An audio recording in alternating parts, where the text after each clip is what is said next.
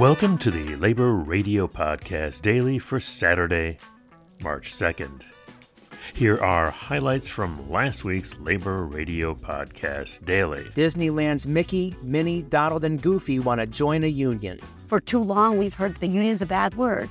And so we've really been working to shift that with every lever that we have. 12 women, all members of the United Workers' Union, are taking one of Australia's largest horticulture companies, Perfection Fresh, to court, accusing them of not providing a safe workplace free from sexual harassment and assault.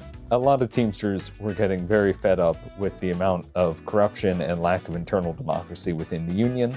The president of the Teamsters, Jackie Presser, actually formed an official goon squad with letterhead and a president stuff. And its logo was like a mushroom cloud, blast. Highlights from last week's Labor Radio Podcast Daily, available on your favorite podcast app. Just search for Labor Radio Podcast Daily. Today's labor quote is from a historic statement issued on February 27th.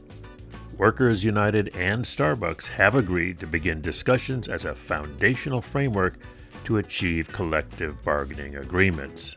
Now, let's get that cup of coffee. In today's labor history, on this date in 1913, postal workers were granted the 8-hour day. The Labor Radio Podcast Daily is supported by our friends at Union Plus. You'll find out more at unionplus.org.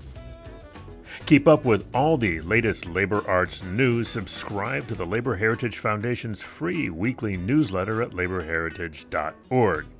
This has been Chris Garlock for the Labor Radio Podcast Network.